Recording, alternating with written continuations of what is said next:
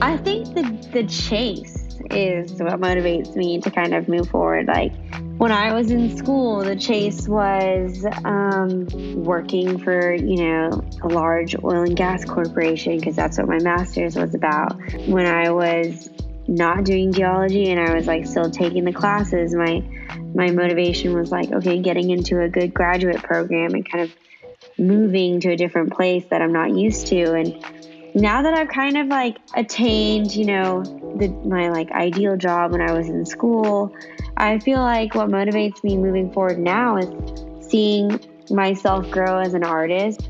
I think what inspires me in life is more about experience and like being able to experience different culture, different people's stories, meet people, like go a little deeper into life's details, instead of just living this 9 to 5. And that part to me gets so mundane, and like you blink and 10 years have passed and you don't know if you've fulfilled a lot of your dreams. And so we're trying not to let that happen.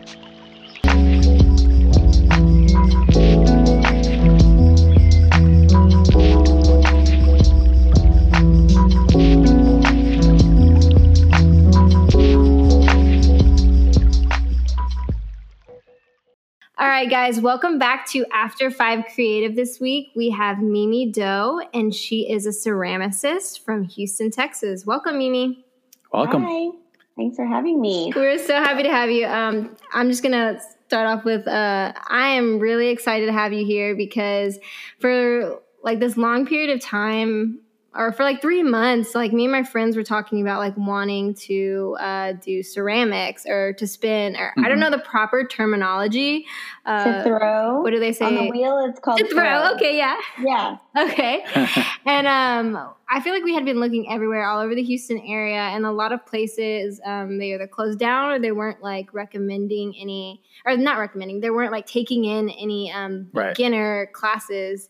So we were kind of like, oh, there's a bust. And then that's when I fell upon, that's when I fell upon your page, and I was like, oh my gosh, this is so cool. Like, number one, like she does like such, like your artwork and your craft is beautiful. Like I've seen, really nice, I've seen ceramics. I'm like, okay, like that's cool. But like also the way that you, like I said, I don't know terminology, but the way that you, I guess, glaze them or paint them, your color schemes, like I just like really love them. I love how muted they are, and they're I guess they're very like my kind of style or vibe. So like that's what really like drew me in. And then I also saw that you were like, you have classes as well. Yeah. And I was like, okay, I started sending your page to all my friends. I was like, she has classes. Let's go. Oh my God. And then I was like, okay, I got to have her on. We got to have her on the podcast. I got to like know more about you. Yeah. Like the more you're posting. I'm sorry if like I was like getting annoying in DM, but I was just like so excited when I saw on your page. But anyways, with that being said, I'm super excited to have you here. But yeah, just give us the rundown and give us your backstory, where you grew up, all of that. Yeah. So I'm originally from Houston. I actually grew up in Houston until about 3rd grade. And then I moved overseas. I did elementary in Africa, in Nigeria specifically. And then I went and did half of middle school and high school in the Middle East in Oman, and then I came back for the remaining 11th and 12th grade in Cyprus, actually, right outside of Houston. I was an oil and gas expat kid. So, okay. Yeah, so my dad worked for Shell, and so we were able to travel a little bit when we were young, and I wish I appreciated it more when I was a kid, but when you're little, you just want to like hang out and not be bothered and not kind of move around so much. But, looking back, I really enjoyed it. And it's kind of instilled this passion for traveling and just culture and stuff like that. So, and now I'm living in Houston. I just moved back to Houston, actually, maybe 3 years ago. I just finished up grad school in Colorado. And that's... Oh, nice. Yeah. And that's where I learned ceramics. It was just like my Tuesday, Thursday evening class. I did it for like 2.5 years. And it was something to like get my mind off of the stress of grad school. And so I was taking classes, and I kind of brought it down to Houston with me, and I didn't find a studio here in Houston. So I started slowly investing in my own equipment, and then eventually built the studio. So you were going to school in Colorado, and I'm assuming your major was geology, right? Yeah. Geology, was that part of your, like, because of maybe your dad did it, since like you traveled with him? Was he a geologist as well, or? No, he was in IT, and I actually call it my quarter life crisis. Right now I'm 33. I went back to school for geology when I was 25. I was young originally, and I just didn't take school so seriously. And I was like, oh, I'll major in nutrition. Didn't really go anywhere with it. And when I was 25, I was working at a clinic in BP's health clinic, and I started networking with some female geologists, and they were like, you know, geology is a really fun major. It's rewarding. It's nice to understand the scientific aspect behind, like anything outdoors. You know, you go out there and you're like, yeah, the nature is so beautiful. The landscape's beautiful, but like, how did it form? How did things get here? And so I kind of was like, oh, this kind of sounds interesting. So I really I don't know. I just had this quarter life crisis. I packed up my bags. I was living in Houston, and I was like, I'm going to move to San Antonio and kind of get my mind away from all the distraction here in Houston and really focus on myself. And did that. I did so I finished some undergrad credits in San Antonio at UTSA. That's where I met my fiance, and then decided to get my master's in Colorado. So we both moved over there. Yeah. So that's kind of the story. So I'm still fresh as a geologist. I've only been a professional geologist for about 3.5 years, including my internship. So still new. That is cool. Yeah. So what school were you going to when you were in Colorado? Oh, I was going to Colorado School of Mines. So yeah, that's where a lot of people go for that. Yeah. Okay, and that's in. It's close to Boulder. Golden. Okay. Golden, yeah. It's like south of Boulder, west of Denver. That's exciting. So you've experienced snow and different seasons. For sure. Okay, I have a confession to make. I would have been a geologist in my next life, or it's never too late. I took a class in college, and it was actually like intro to geology, because I needed to take a science class or whatever. But so I think I liked it so much because of the passion of my professor. She was a volcanologist, or she still is, I guess. Cool. So she actually showed us pictures of like her like in a volcano, and like inside. I mean, not inside, but like, you know, close to the edge. And I'm just like, oh my God, that is so cool. Like, she studied volcanoes. She's been everywhere, also traveled the world just to do this. But yeah, we learned pretty much like, it's the basics, you know, minerals, and you have to learn the names of the rocks and topography and learning how to, you know, all that fun stuff. But I really learned a lot, and I was like, oh my gosh, this is so fun, but I'm already like, you know, towards the end, and I didn't want to go. No, anyway, I definitely is really get fun. it. Yeah. It is very so interesting. maybe in my next life I'll do that. Anyways, what all, like, can you describe to me like what a day of a geologist looks like? What do you do at your job? So right now, if we're talking right now, our commodity prices are really low.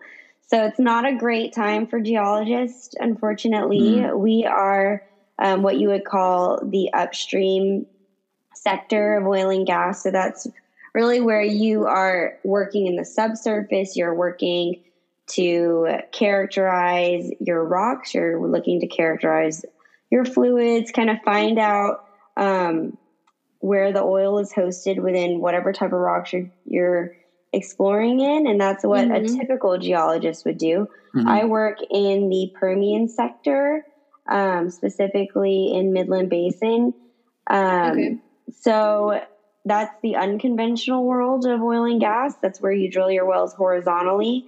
And at that point, you already know that your rocks host oil. You just need to figure out what's the best way to extract that oil, right? You want to make sure that your wells are not spaced too close together. You want to make sure that your economics, you work with your engineer and you make sure that your economics play out right. You're reading a lot of wireline log data. So whenever people drill vertical wells, they run electrical logs subsurface. And then we use programs to kind of help read those. You interpret those electrical logs to find out what kind of rocks you have, the porosity, the water to oil ratios, what type of mineralogy you have, things like that. And so that's kind of what I do day to day in my geology 9 to 5.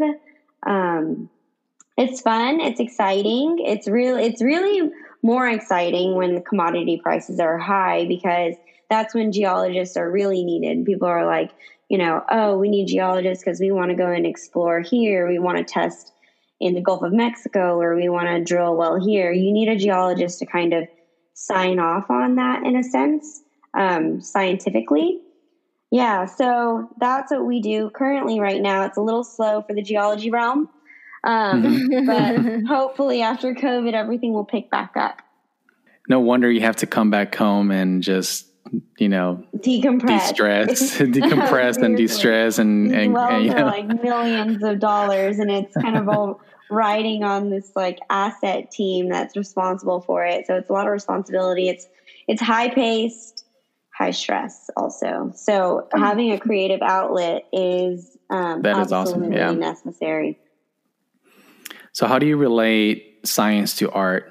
I mean, because since you do study the earth, I'm sure that has some similarities with, what is it, clay or whatever it is that you do. Yeah. How do you? That is so funny because that particular question for a geology interview for oil and gas, at least in my interviews when I was working or when I was trying to get a job, that is a very common question in your job interview. And it's because geology is, I think, out of all the sciences, is the closest realm to art. And I would say that because,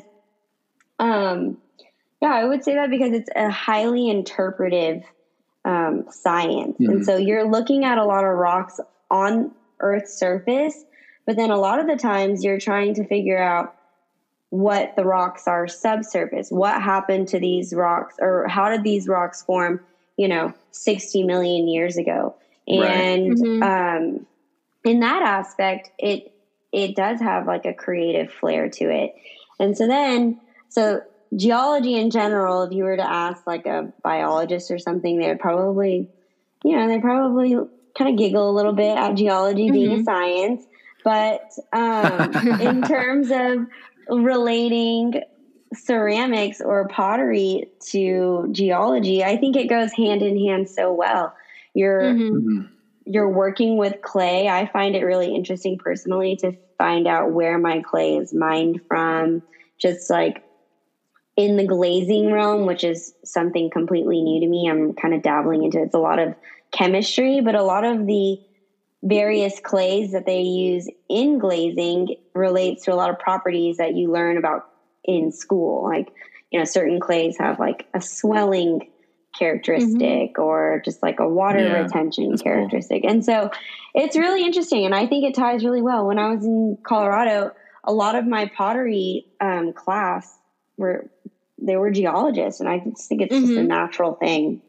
That's pretty cool. So would you so those classes that you would take, were they within your curriculum, or was it like something you did outside of school? Like no, it was, so I went in Golden. It's a small little mountain town, and that's my dream. It's really nice there. Sure. It's amazing. And so the little town subsidized a community center, and if you were going to school or if you're a resident of Golden, you could go and take these classes there. So they were super affordable and not related to the school, but a lot of students would go there and like use their facility and stuff. And so I took a class. There was like 6 wheels in the studio and all the glaze and clay provided. And my teacher had like a master of art in ceramics. And so she was super knowledgeable. My favorite teacher of all time. Like sometimes I still text her to this day and ask her questions about pottery. So yeah, I mean, I am indebted to her. That's pretty cool. I was an art major at Stephen F. Austin, and I had to take a bunch of classes. I did like 2D design, printmaking, metal smithing, jewelry kind of deal.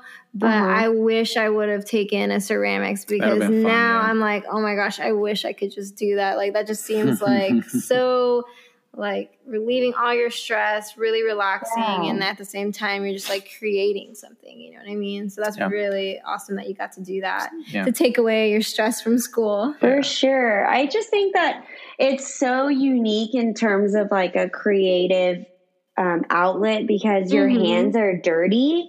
And I think like what really draws me to it is I'm sitting on a computer all day. I'm looking at a screen all day. If I'm not looking at my screen for work, I'm looking at my phone, or I'm watching TV or like something digital, versus ceramics is like very old art. And so it kind of brings you back to that like primitive state. And then also your hands are dirty. It forces you to really disconnect. You have to like focus your balance, your mental clarity into like creating this even piece.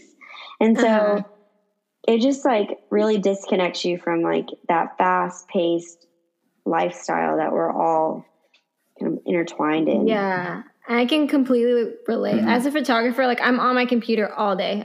At work, I'm on the computer. When I get home, I'm on the computer. And just a few weeks ago, me and Alan, we were working. Together. We were making his wedding band. And I forgot how much like I really enjoy art forms like that, like something where I'm not like, it's not digital, you know. I had to pack the clay and make the mold, and like you said, like my hands were dirty, so it's like I couldn't really touch my phone unless I really needed to watch like the tutorial on how to do it. But it was just like so much fun, just like being able to zone in and just like only think about like that one thing that you're doing, you know? Yeah. So kudos to you guys to making your wedding band. We're still in the process. I had to go wait for a saw to come in, and now I have to like sand it all down and get it looking pretty. So I'm praying that it's going to come out good. And look nice. It already looks nice with like it's already taking, or you can see the form or the shape. But it was so much fun because we had to. Alan had the crucible and I had like the torch, and we were just like melting down like this really huge ring. Like my dad let us melt down his old high school ring, and then we had medals from Alan's parents' wedding bands and then grandmother's wedding bands. So it was really neat, just like to watch like the metal just. Going and it has such a sentimental meaning to it. Yeah, so cool. I can completely understand, like just totally like zoning into your craft. Nothing else is there. And what is the? I'm kind of weird. Like I realize like I do my makeup and I don't listen to music, and it sounds freaking weird, but it's because I'm thinking in my head like about everything. So I just kind of want to know, like, do you have like a certain playlist you play? Do you listen to like a certain podcast? What is your vibe in the studio? I am 100% about vibes. Definitely. I'm even into like the scent. It's gotta be, so when I start working, the studio needs to start off a little clean. I don't like it cluttered. And I like to put on either lo-fi music or just like, I'm a big fan of Rye. I put Rye radio and I just kind of like zone out. I'm very attracted to like mellow tunes. Jazzy hip hop beats. Lo-fi. Just like very like mellow. I'm okay with like vocals or I don't know the terms, like words in the songs, lyrics and songs. But I'm not really attracted to like anything super pumped up, because this is my time to kind of like zen out, relax. Like I feel like my job during the day is like such high stress, and like everything can be like high paced. And so everything in the studio is kind of like very slow and like mellow. I like a lot of natural light when I'm creating, if I can during the day, like on the weekends. I will not turn on the light until I absolutely have to. And it's just like this sacred space that I have here. And so that's kind of like my mood for sure. Just a lot of light, natural, kind of slow pace. I like to drink my coffee or tea in here and kind of just vibe out. So do you normally, I guess you, for the most part during the week, I guess you do it after your day job, not really in the morning, right? Okay. Yeah, not in the morning. Yeah. So I used to. I was crazy at one point. Girl. And I would wake up at 5 a.m. I would throw for an hour, and then I would start getting ready for work. And then this is when we were commuting to the office. And so I've kind of like relaxed on that in that realm just because it was like too much. But it's easier for me now because I'm not commuting to work as often, and I have a studio in my backyard. Before, I was throwing in my parents' garage when we were building the house, and so I know that I'm very 100% like atmosphere driven, because when I was throwing in the garage, it just wasn't the same. Like there was like stuff everywhere, like my dad's golf clubs and just like mosquitoes and heat or cold. It was all these elements that I'm not into. Like I need the AC, I need good light, you know? So it was very stressful. Like I was not into it. I was like, I need this to be like the right vibe. So I knew when we built this house that I was like, when we were looking for a lot, I needed a place with like a decent yard space. And, cause that was like a big driving factor. Like we knew we were going to build this space. And, we built this little studio that I'm in before we furnished our master bedroom. Like it's still not fully furnished. I was like, no, I need this space. We have to make some sacrifices because furnishing is expensive, but I was like, I don't care about the master bedroom. No one sees it except us. Like I need this for my mental clarity. So how did you like make like Pinterest boards on like your mood for building your studio and everything? Yeah. I just knew like the square footage, and then I drew this sketch. I had made some Pinterest boards of modern sheds or she sheds, and did a lot of kind of research. After throwing in my parents' garage, I was like, I know for sure I'm going to need light, like natural light, and I'm for sure going to need some sort of temperature control system, like an AC unit or something. I was about to ask. And so actually my friend, I started drawing this sketch on paper, and my friend is an architect, and I was like, hey, how do I start relating my measurements to like a contractor like this? It started to get quickly out of hand. Like I was like, oh, I want this. In my mind, I'm like, oh, I want this window and that window. And then when I started trying to measure it all out to scale, it got really complicated. And then I was like, okay, I probably need to enlist some help here. And so my friend he tried to teach me how to use this, like, there's a Google software out there where you can, for architecture, and you can like build models of stuff. And he tried to teach me how to use it.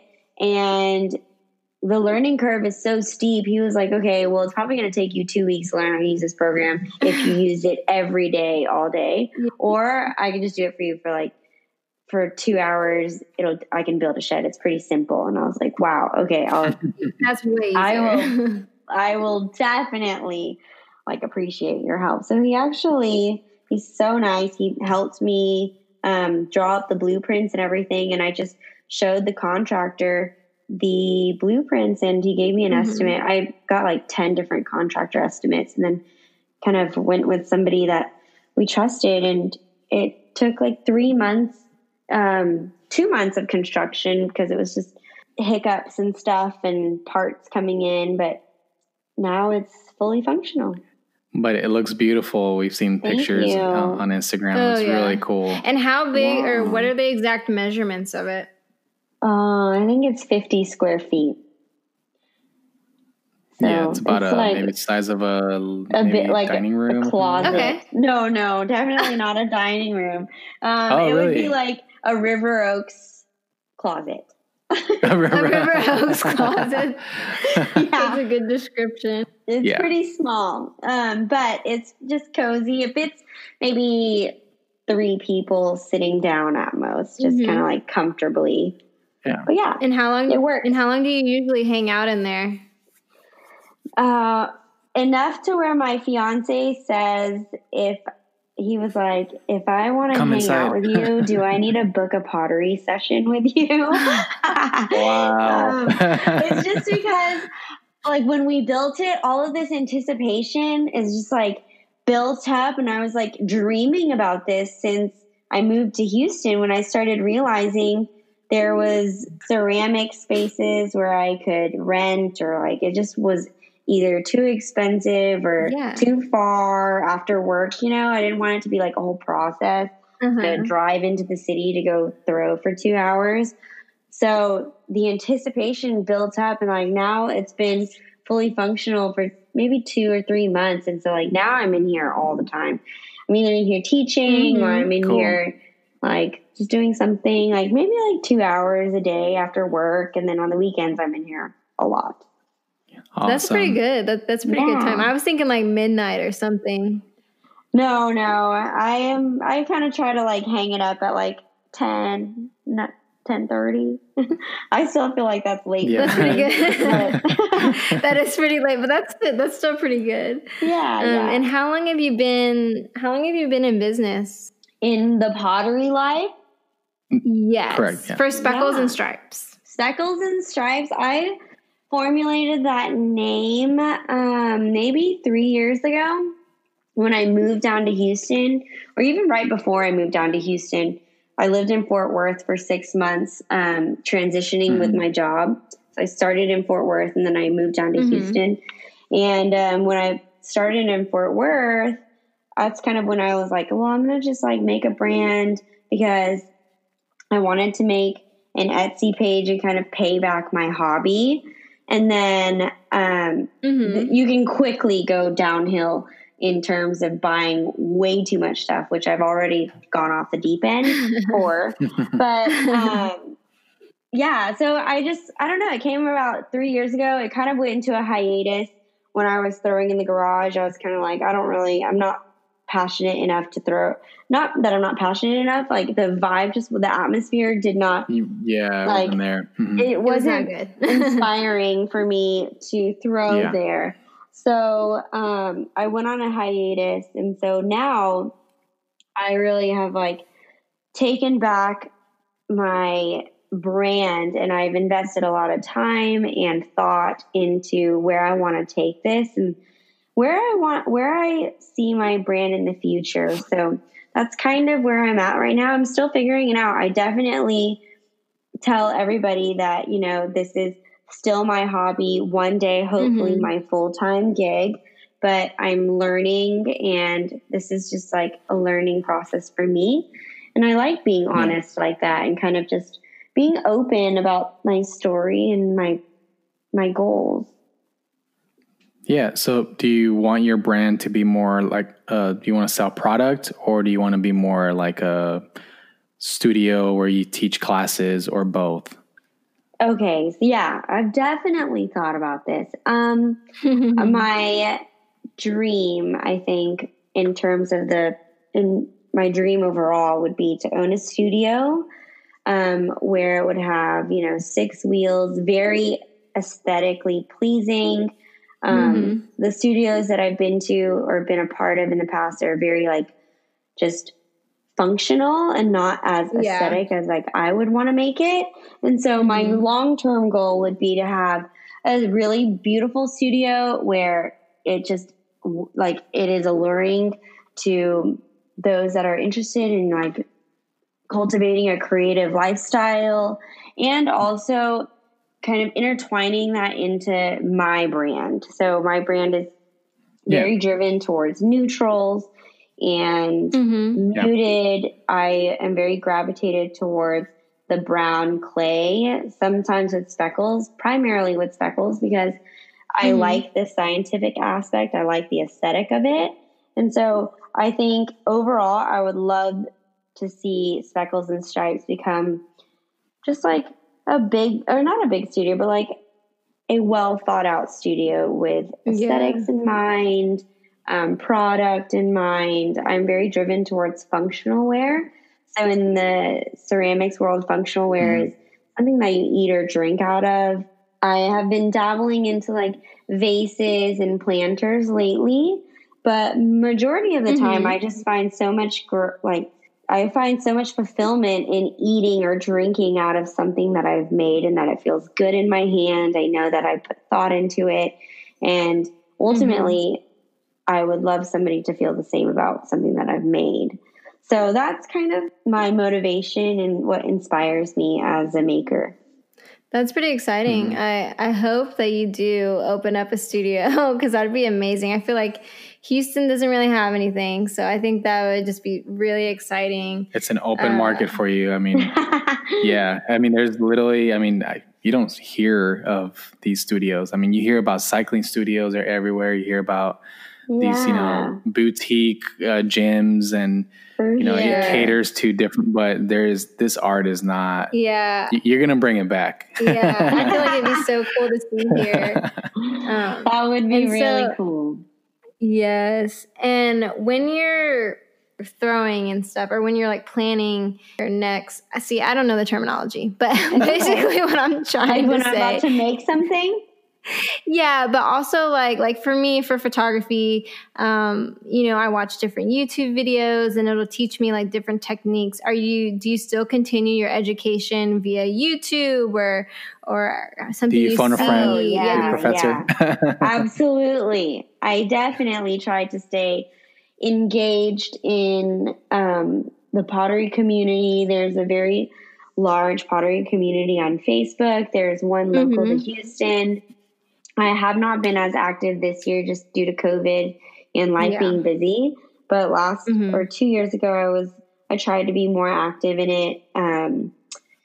It just is hard to balance a lot of time, like attending a lot of these functions versus being engaging online. So I definitely am engaging online. I ask a ton of questions in these forums, and you can learn so much from other people that have done pottery as a career for decades. And so they're so willing to help. Wow. I just think that the ceramics world, people are so enthusiastic about sharing what they've learned because pottery it's a trial and error art. Like you have to do a lot of testing. The glazes that you use might not necessarily turn out the same as somebody in California because they're clay might be sourced from a different mine. Therefore, it's like has slightly different properties, and therefore it turns your piece into a different color or just like a different sheen. And I don't know. So it's really interesting to see other people's results.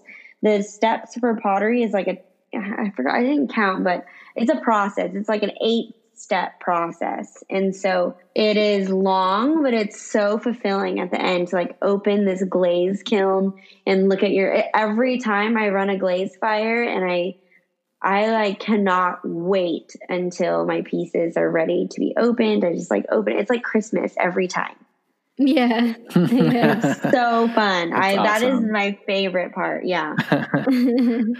And do you ever like draw what you're about to make, or do you get your inspiration from like other ceramics online? I do both. When I'm trying to experiment for like, I don't know, complex pieces where you would throw the body of it and then you want to attach like handles or make like a more of a sculptural or like more of an artistic piece, then I would try to sketch it out first.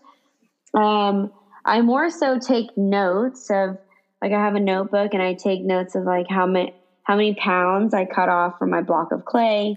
If I'm making a series of mugs, the first step in pottery is to weigh out your clay to consistent weight. So if I'm going to do a mug or something, I'll do like 1.3 pounds, and then I'll cut off 10 lumps of clay at 1.3 pounds. And then that just helps you with consistency. And I think making anything handmade is consistency is the hardest part. Right. And so I have to write those things down, like the notes, what kind of handle I did, what kind of glaze I did. For sure, that's definitely something that all potters have to write down, because the glaze looks a different color before and after it's fired. And so you always have to write that down. Cool. So is it possible for people to learn at home, or is it best to go to a professional, to studio? Or take a few classes or YouTube? What do you recommend? Definitely, I recommend taking classes. Even when I'm teaching nowadays, it's very difficult to verbally describe how much pressure you need to apply to your lump of clay. Okay. And so I think learning from a YouTube would be so difficult. When I learned with 6 other people on the wheel, so it wasn't necessarily one-on-one like what it is in my studio. So even with 6 people to 6 to 1 student to professor ratio, it's still hard. And so it's a lot of trial and error. And I think at least you need to take, I don't know, I probably couldn't make a consistent mug until a year and a half into ceramics, taking classes twice a week. So no way. I swear, being on the wheel it looks really easy, but the hardest part is centering your clay. And if you don't center your clay, you can't really make anything that looks nice. Good. Like it'll always have like a little looks wonk straight to it. Yeah. It'll be special. It's handmade. So that's always an aspect that I always say, don't beat yourself up, because centering is the hardest part. And I mean, that's kind of that's the alluring part of ceramics though. It's like you try it a little bit and then you're like, dang, I'm addicted. Like I got to go back and try again. And that's just the beauty of it, to me at least. That is so nuts that it took that long. Like I can't even imagine. I can't even imagine. Yeah. So it takes a lot of patience. Designs, like she said, it's all about a formula that you have to do every single time and keep it consistent. And that's the hard part. I think I've only done it like one time, and I think I was younger, and I didn't even make anything that cool. It was like I don't even know. It wasn't like a vase, but it was just something I threw. Like my it wasn't even that good. Like it was just something like I threw coins in. But I guess it would take a lot of time to just like you said, practice. Centering it. Sure. Getting it just right. So tell us what are your classes entail? What, like, if for someone that's listening that's interested in taking a class with you? We are very interested. We're going. We know your book. We know your book. No. 2021 is the year. So what I typically tell people is I focus all of my time on the person on the wheel, because it's very difficult for me to bounce around. So if you bring, like, a lot of people come for date nights, and I say, if y'all both want to try the wheel, just pay attention to the beginning instructions, and then we can incorporate the second person after. But really, the one-on-one pottery sessions are primarily wheel-based. You don't have to have experience, but you just have to expect that you might come out that day making like a pencil holder or an espresso mug or like a small succulent pot. And so a lot of people will come and I love that they like have done their homework. They've looked for inspo, and they come and they show me these like beautiful, intricate pots. And I'm like, okay, let's just take a step back. I love that that's the direction you're trying to go. But, let's like start small and see where you go. And so I kind of like preface it in that sense. And I really just iterate that centering is the hardest part. And if you're interested in attending more classes, and perhaps we can set up something a little more regular, or we can just kind of work on the experience and just kind of, a lot of people are just curious about like the wheel overall. And I totally get that. Like, it's very interesting. It's like one of those oddly satisfying things to watch. And so people are just like kind of generally intrigued about how the wheel works. And so I kind of just let people like play around on it. Like, I tell them the basics. I'm there to guide you. Like, I tell them, hey, I'm going to hold your hand through this because it's very difficult for me to describe how much pressure to apply. And a lot of people are a little bit shy of how much pressure to apply. And it's actually a lot more aggressive than you think. And so that's where my role comes in. And then after that, I'm like, this is kind of how you do things. You know, you can try on your own, and I'm here to guide you if you need it. And I just kind of sit there and I let them experiment. Cool. That's what ceramics is about. So you're very hands-on, but also are you like spinning as well at the same time? Or sorry. No, I sit on the opposite side, and I can guide from sitting on the opposite side of the wheel. I can demo from that side. And so like, let's say I'm trying to describe like a hand motion that you need to do, or like a hand positioning that would work better, then I will just demo it from where I'm sitting. And then that person can go ahead and try, and I'll like adjust your hand positions to guide you where you need to go. So it doesn't come out looking crazy or anything. Yeah, I haven't had anybody leave not making something. So they've always gone home. Good. Well, not gone home. I tell people it takes 3 weeks for me to like trim the piece, fire it, then glaze it, then fire again. So it takes like 3 weeks, and I do a front porch pickup. And but nobody's left not making anything. And where can people sign up? Yeah, people can sign up on my Instagram. I have a link on there, and I'm currently also doing hand building classes too, for those that are interested in just kind of like having a workshop.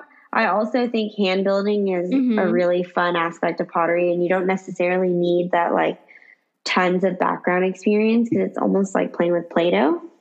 And so you can sign up on there. There's the hand building option. There's the one-on-one pottery sessions.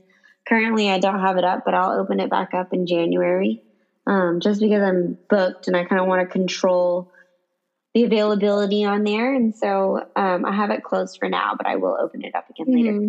Sure.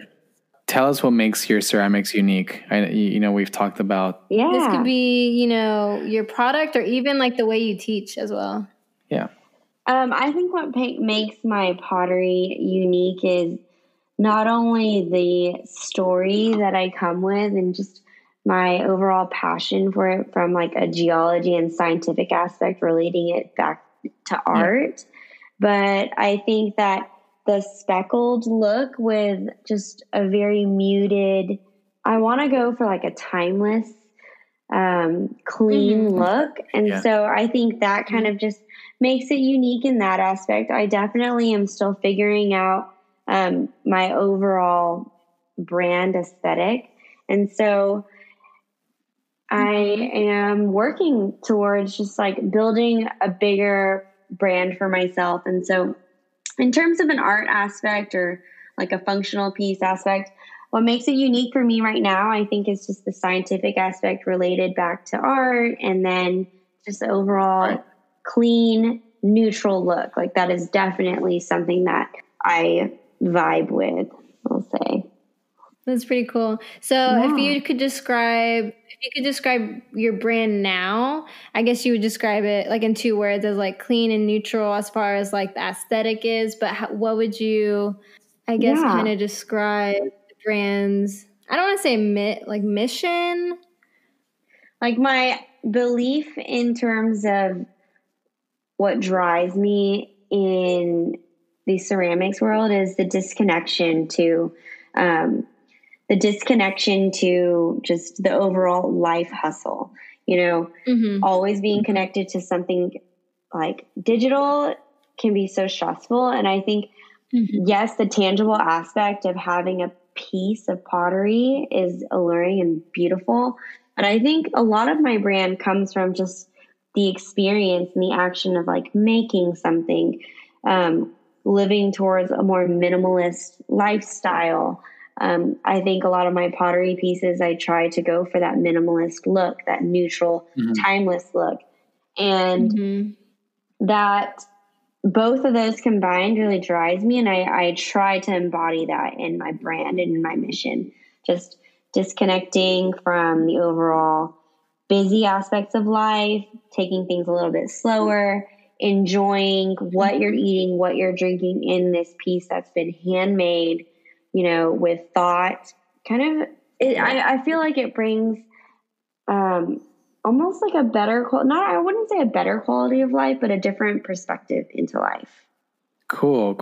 When did you know it was the right time to make it a business rather than just a hobby? I didn't. I don't know if anybody ever knows that that's like a right time. I still don't know if it's the right time, to be honest with you. Like, that's why I'm still working my day job and keeping this more of like a hobby for now. And it's bringing in some income, but I think if I was to make this currently, I think if I was to make this something that I would need to pay my bills with, it would take away the beauty of it for me right now. For sure. One day, if I establish myself to the point where like I don't have to, you know, promote my brand as much as I'm trying to do right now, then I think I can keep that fundamental belief of like taking life slow and kind of taking a step back to the hustle and bustle.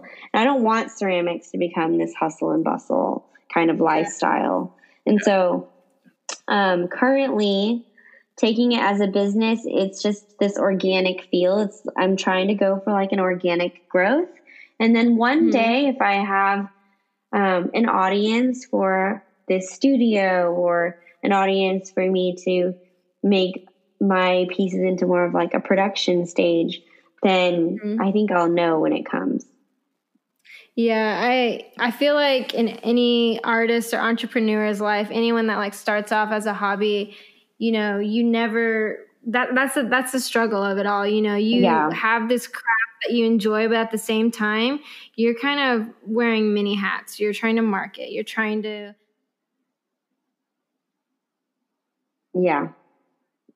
maybe you have to do contracts. Maybe you need to invest in a square or some kind of professional way to take money. For sure. It's such a struggle because everyone wears so many hats, and it's like, man, I just want to go back to when it was simple and you could just love the craft and just focus on that. Yes. Like, there's so much you got to do when it comes to small business. So that is definitely the struggle of just like being a small business. Like right now, Christmas is around the corner, and my fiance has been helping me do all of my packaging, and I try to minimize costs in terms of delivery because I don't want to. Ceramics is hard to ship. Like, you know, I just shipped a mug over to Nashville and I had to refund everything because it came broken, and just like things like that, you know? So it's like, it's just tough. And I feel like that's always the struggle. Like, you are not backed by a major corporation as an individual small business owner. So everything comes from you. And so the people that support small businesses might say like, oh, their stuff is so expensive, but you know, just education is key, and just letting people know like, hey, it's not just about the piece that you're buying. It's about the packaging. It's about the time that you're putting in it. And it's just, there's only so many hours in the day. And so, and I'm sure you love teaching as well. I mean, you can tell you're passionate about teaching people how to do this. And I'm sure that's also driving, you know, your business also. It's not just about the return, but it's also about you teaching people this craft. So I really enjoy the fact that it is also not only like letting people gain this experience of like what ceramics is, it kind of enlightens them of like, you know, these are the steps and this is what you do. And it gives us greater appreciation overall to the actual art. And I think that is just, it's a beautiful thing, you know. It's just like just like what drew me to geology, like understanding what these landscapes are actually about, like how they form. Same with ceramics, like how is this piece made? What does it take to get there? And it just brings more appreciation for like the things that people are purchasing or like using day to day. So that's what I really love about it. And I know like you experienced that mug breaking, the thing that you shipped to Nashville. Yeah. Have you ever like experienced any other struggles as far as like the product you're making or any other aspects of your? For sure. I definitely have experienced that. Anytime something comes out of the glaze kiln or anytime you fire something in the kiln, I mean, it's going to like 2,200 Fahrenheit. And that is, that can be a recipe for disaster, you know, like either just recently I got a commission for 10 planters. This girl wanted, my friend, she wanted purple ribbons on her planters to signify a life struggle that she's going through. And so, you know, I'm like, oh my God, you know, this is so special. Like, this is so meaningful that she commissioned me to make these planters with her ribbon on it. And I painted purple on it. And when it came out of the last stage in firing, the red burned out of the purple paint and it became blue. And I'm like, oh my gosh, I just spent a month making 10 planters. And now these ribbons are blue and not purple. And so like I was freaking out and I'm like, oh my God, I'm going out of town for the remaining of the year in a week. Like, how am I going to recover this? Because pottery, you cannot rush pottery. Like the drying process is on its own. Like you cannot fire something if it's still wet. And so I was just like, oh my God. So I had to go to the ceramic store, buy a different paint color, practice, fire it, make sure it didn't turn blue when I fired it to the last firing. And then it's just this process. So it does create stress. And that was probably one of my most stressful moments. If she listens to this, she's probably going to laugh at me, but it was really stressful. Like, you know, if you make something and they're commissioning you to make something so meaningful, you want it to be perfect. At least for me, like I'm, you know, and so, yeah, that was definitely stressful. Crazy. But, have you ever experienced like any other struggles or like, I don't want to sell anything anymore, or for now, are you pretty like content with what you're doing?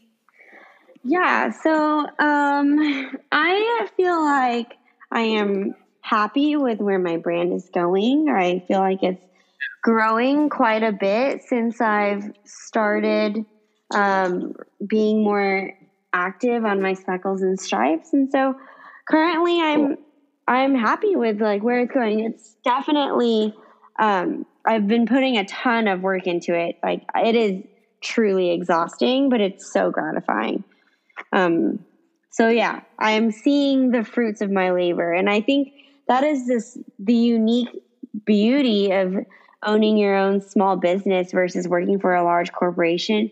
You sometimes feel like just a number and you don't see that you're moving the needle working for a large company versus for yourself. You see all this like natural growth and you're there to witness it and experience it firsthand. And I think it's great.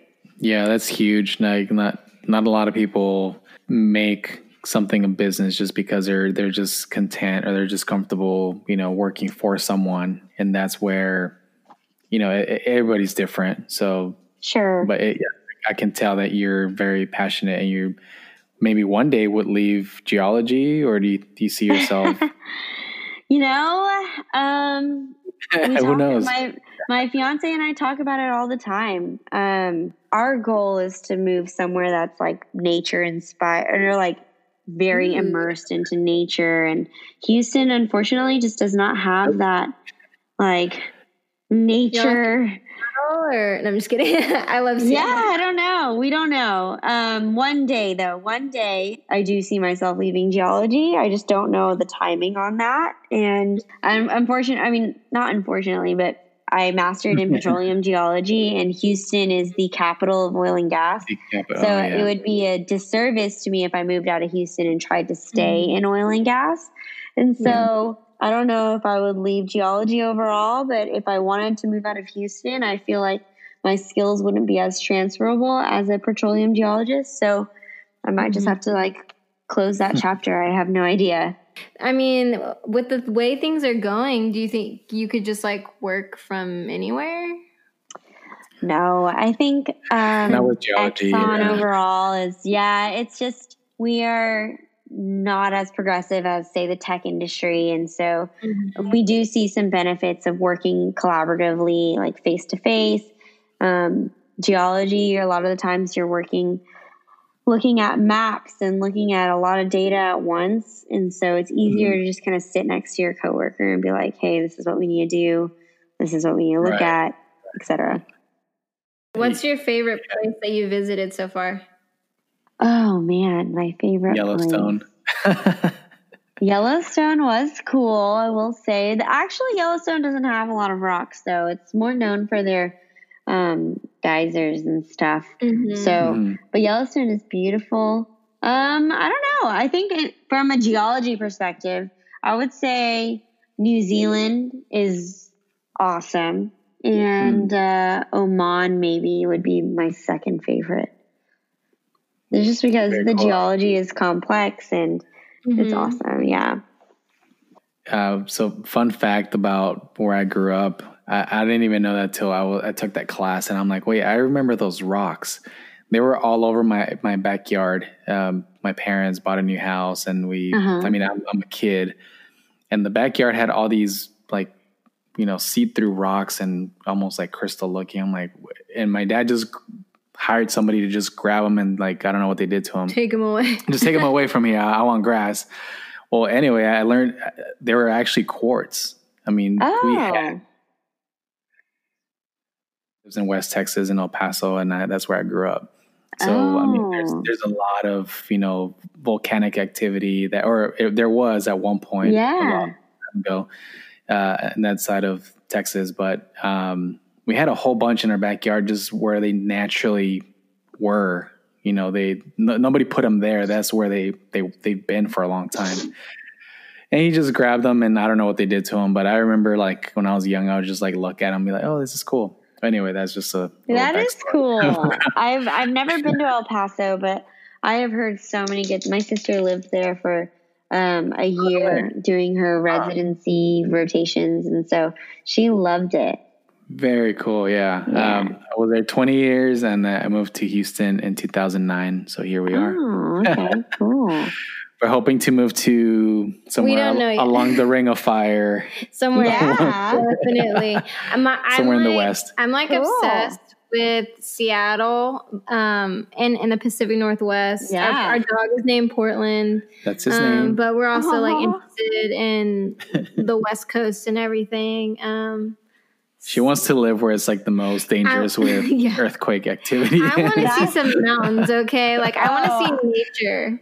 I totally agree with you. I mean, transitioning from Colorado to Houston has been difficult just in terms of not having an outdoor outlet. So I think it makes pottery kind of fills that void for the time being. But my fiance and I know that ultimately we would rather leave the 9 to 5, and it pays well, but we'd rather take, a pay cut and kind of just live a little simpler with a little less and just kind of enjoy the outdoors a little more. We just actually bought a 1993 Aerostar van, and we're going to fix it up. Okay. That's an Airstream, right? No, it's a minivan. It's like a minivan. Oh, yeah, it's definitely not an Airstream, but I know what you mean. Yeah, it's just a little old school minivan. We're gonna rip out the benches. You can't stand in it, but you can lay and you can put a little kitchenette, and I don't know, that might be our skate plan one day. Fun. Yeah, I followed these photographers that they did the kind of like the same thing, and they just lived out of their van, and they just like, traveled from city to town and like took pictures for whoever they took pictures for. But that's a really cool idea. Do you have like any places that you want to visit?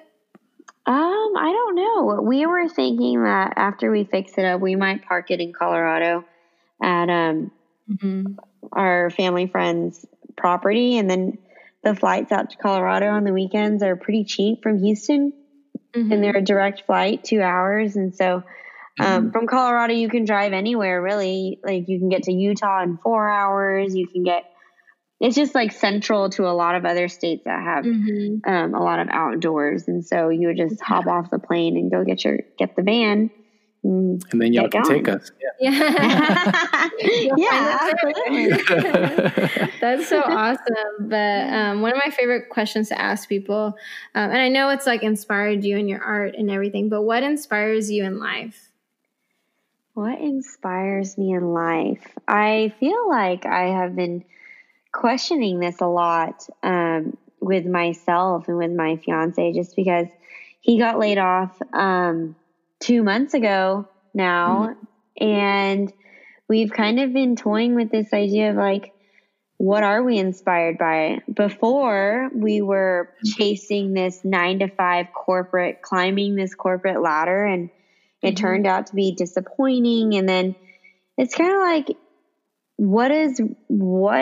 what should you be chasing in life? Like, you have one life, and I don't know. So like we're always thinking about it, and we're like, originally when we were in school, we're like, yeah, we want to build this strong foundation, this financial foundation, and chase this corporate job, become a manager, become like exploration VP, blah, blah, blah. And now I think what inspires me in life is more about experience and like being able to experience different culture, different people's stories, meet people, like go a little deeper into life's details, instead of just living this 9-to-5. And that part to me gets so mundane, and like you blink and 10 years have passed and you don't know if you've fulfilled a lot of your dreams. And so we're trying not to let that happen. Yeah. I feel like it's like something a lot of millennials are doing now. Like I feel like our parents kind of just had to do what they had to do to... They paved the way for us to have a better life. Yeah, to be able to question... To be able to question, like, what are we doing? What can I do? Where can I take my life? I don't necessarily have to do this one thing, but I can be many things. So I feel like that's really cool. Like for our generation, we're able to kind of question those things, Yeah, we're a generation of options, and I mean, we switch jobs every couple of years. I mean, it's not surprising, it's not shocking that a lot of millennials do that, but I think it's because we've had the freedom because our parents and grandparents, did all the hard work and laid the foundation, and, came from other countries, perhaps. Mine came from Mexico, to give us a better life. And, we have that freedom, that option to pursue our dreams. And even if it doesn't mean a 9-to-5, we can have a business, we can, go on trips and, have, like you guys, do all the cool stuff with nature. So that's, that hit home what you just said right now. So what motivates you to move forward from everything? I think the chase is what motivates me to kind of move forward. Like when I was in school, the chase was, working for, a large oil and gas corporation, because that's what my master's was about. When I was not doing geology and I was like still taking the classes, my motivation was like, okay, getting into a good graduate program and kind of moving to a different place that I'm not used to. And now that I've kind of like attained, my like ideal job when I was in school, I feel like what motivates me moving forward now is seeing myself grow as an artist, growing my personal brand. And like you guys reached out to me and we didn't know each other previously. And I think that's just like a first line of evidence that you're growing your brand, and you guys are doing the same with your podcast, you know, interviewing me, and we haven't known each other previously. And I think stuff like that, like motivates me to move forward and just keep chipping away at like this vision that I have. I think that's really what kind of makes me tick. It's kind of setting a goal, going for it slowly but surely. And it just, when you take a step back and you're like, wow, that was really cool. Yeah. And just kind of like seeing what happens along the way. Yeah. We have, we used to, I don't know where it is now, but like one of those signs with you put the letters individually, what it's called, one of those boards. Oh, just like a letterboard. Letterboard, yeah. Like those, anyway, like those little, And it said small steps, long distances, meaning that, you know, little by little you get to your goal. But what matters is that you move forward every single day, try to accomplish that. Try to put something in every single day. Right. And one day you'll get there. But are there any, I'm like super like a person that likes to listen to like inspirational speeches and just like little stuff like that. Is there any like idol that you may have, or any hope that you like to live by? No. Don't feel pressured about that. Most people don't. But like idols that you look up to? Yeah, for sure. It doesn't have to be art related at all. That I look up to. You know, I really do. I really do love listening to podcasts, and I will say that I don't know if you've ever heard of Esther Perel. She's a relationship therapist, and she has 3 series of. She gives these 1 hour open like recording of an anonymous couple. So she doesn't tell you their name, but she just lets you listen in to her therapy sessions, and they are so enlightening. It's like, you don't know who this couple is. You don't know what they look like. You don't know where they live, like, but they just start deep into their relationship problems. And not saying that, you know, all of these issues that they talk about relate to only your relationship, but it just makes you think about who you are as a person, who you are as a partner, and who you would like to be in the future. And I think she just like has this ability to interpret somebody's like aura and their intentions just within this 1 hour that she talks to them. And it's amazing. You have to listen to her. I love it. Sarah's going to listen to this at work tomorrow. I love anything like that. Like, that is just my thing. Like, even when, like, I go for runs and stuff, I'll be listening to, like, inspirational stuff. I'm just, like, really into all that kind of deal. Check it out. But I will check it out. It sounds pretty intriguing. So where can people find you? Give us your Instagram handle, your Etsy, your website. Give us all that good stuff. Yeah. I think the easiest way to find me is on my Instagram. It's at Speckles and Stripes. Next year, I will be selling some pieces locally in Houston. Right now, I'm selling my stuff. I'm selling some mugs at T-Sip in the Heights. So they specialize in like handcrafted tea. I don't know the terminology. I think it's roasted tea or dried tea. So they do specialized tea. I have some of my cups there. Next year, I'm working on some collabs on some planters and such. I'm not going to say any names just in case it doesn't go through. But the main thing is probably my Etsy, and everything's linked in my Instagram. That's like my main place to go. Very cool. Make sure you follow her. Yeah. Well, thank you so much for chatting with us tonight. It was such a cool and interesting conversation. I feel like we learned a lot. Loved it. Yes. Thank you so much for your time. You're extremely busy. After work, you do your art, and I'm pretty sure you're going to do this as soon as we get off the phone. But we appreciate your time, and we for sure are going to take a class very soon. We're going to have to. Cool. Thank you.